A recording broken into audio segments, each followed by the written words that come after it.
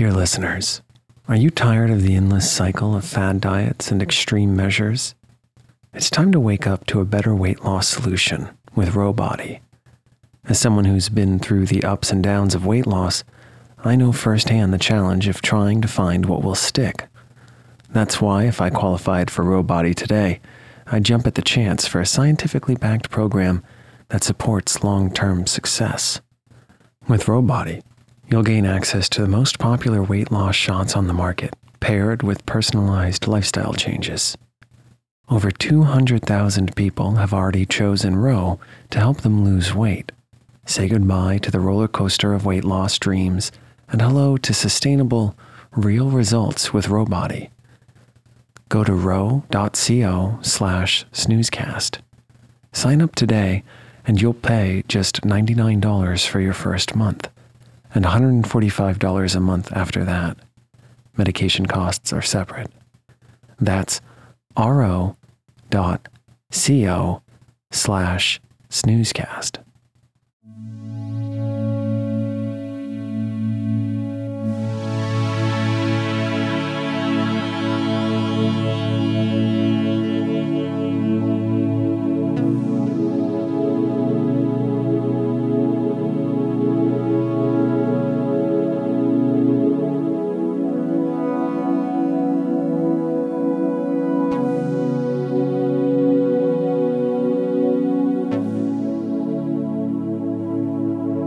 Snoozecast, the podcast designed to help you fall asleep. On Snoozecast, we read excerpts from public domain works and occasionally original stories. We'd like to thank our listeners.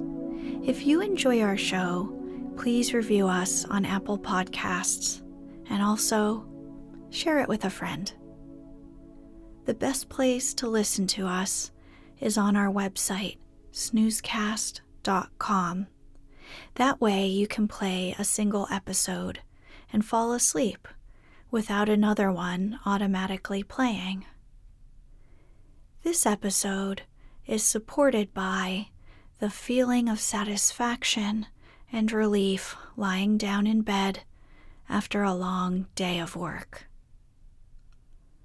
Tonight, I'll be reading a story out of the Blue Fairy book called East of the Sun and West of the Moon, edited by Andrew Lang in 1889. This story is a Norwegian fairy tale about the search for a lost husband.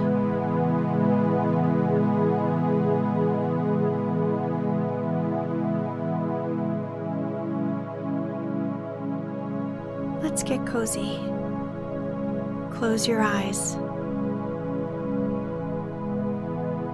Relax your body into the softness of your bed. Now, take a few deep breaths.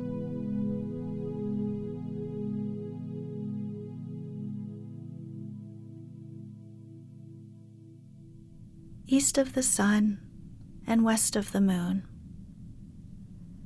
Once upon a time, there was a poor husbandman who had many children and little to give them in the way of either food or clothing.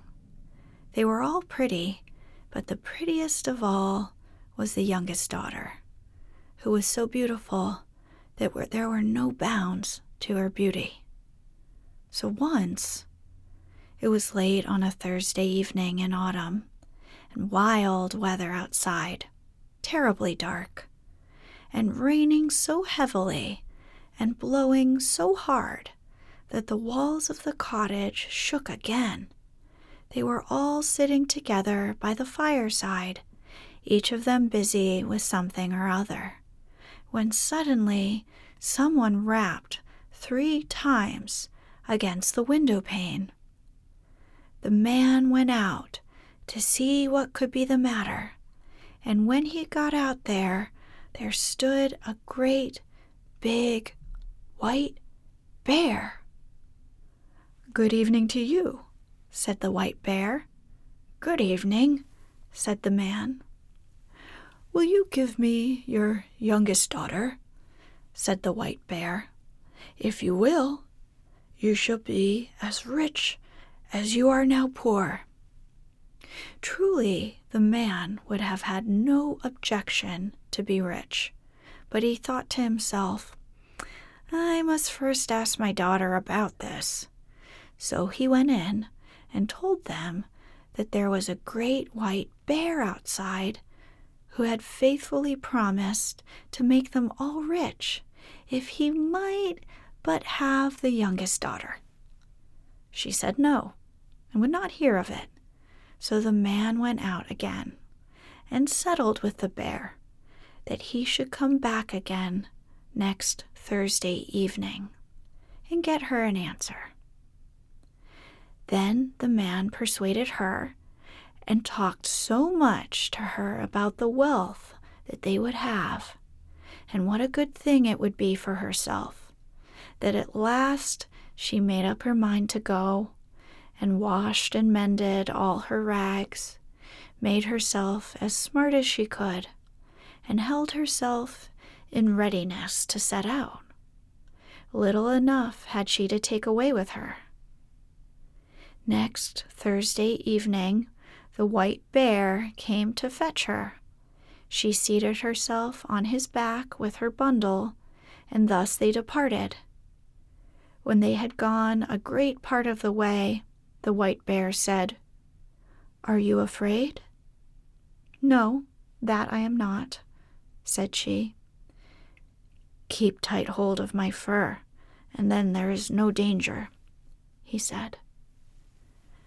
And thus she rode far, far away until they came to a great mountain.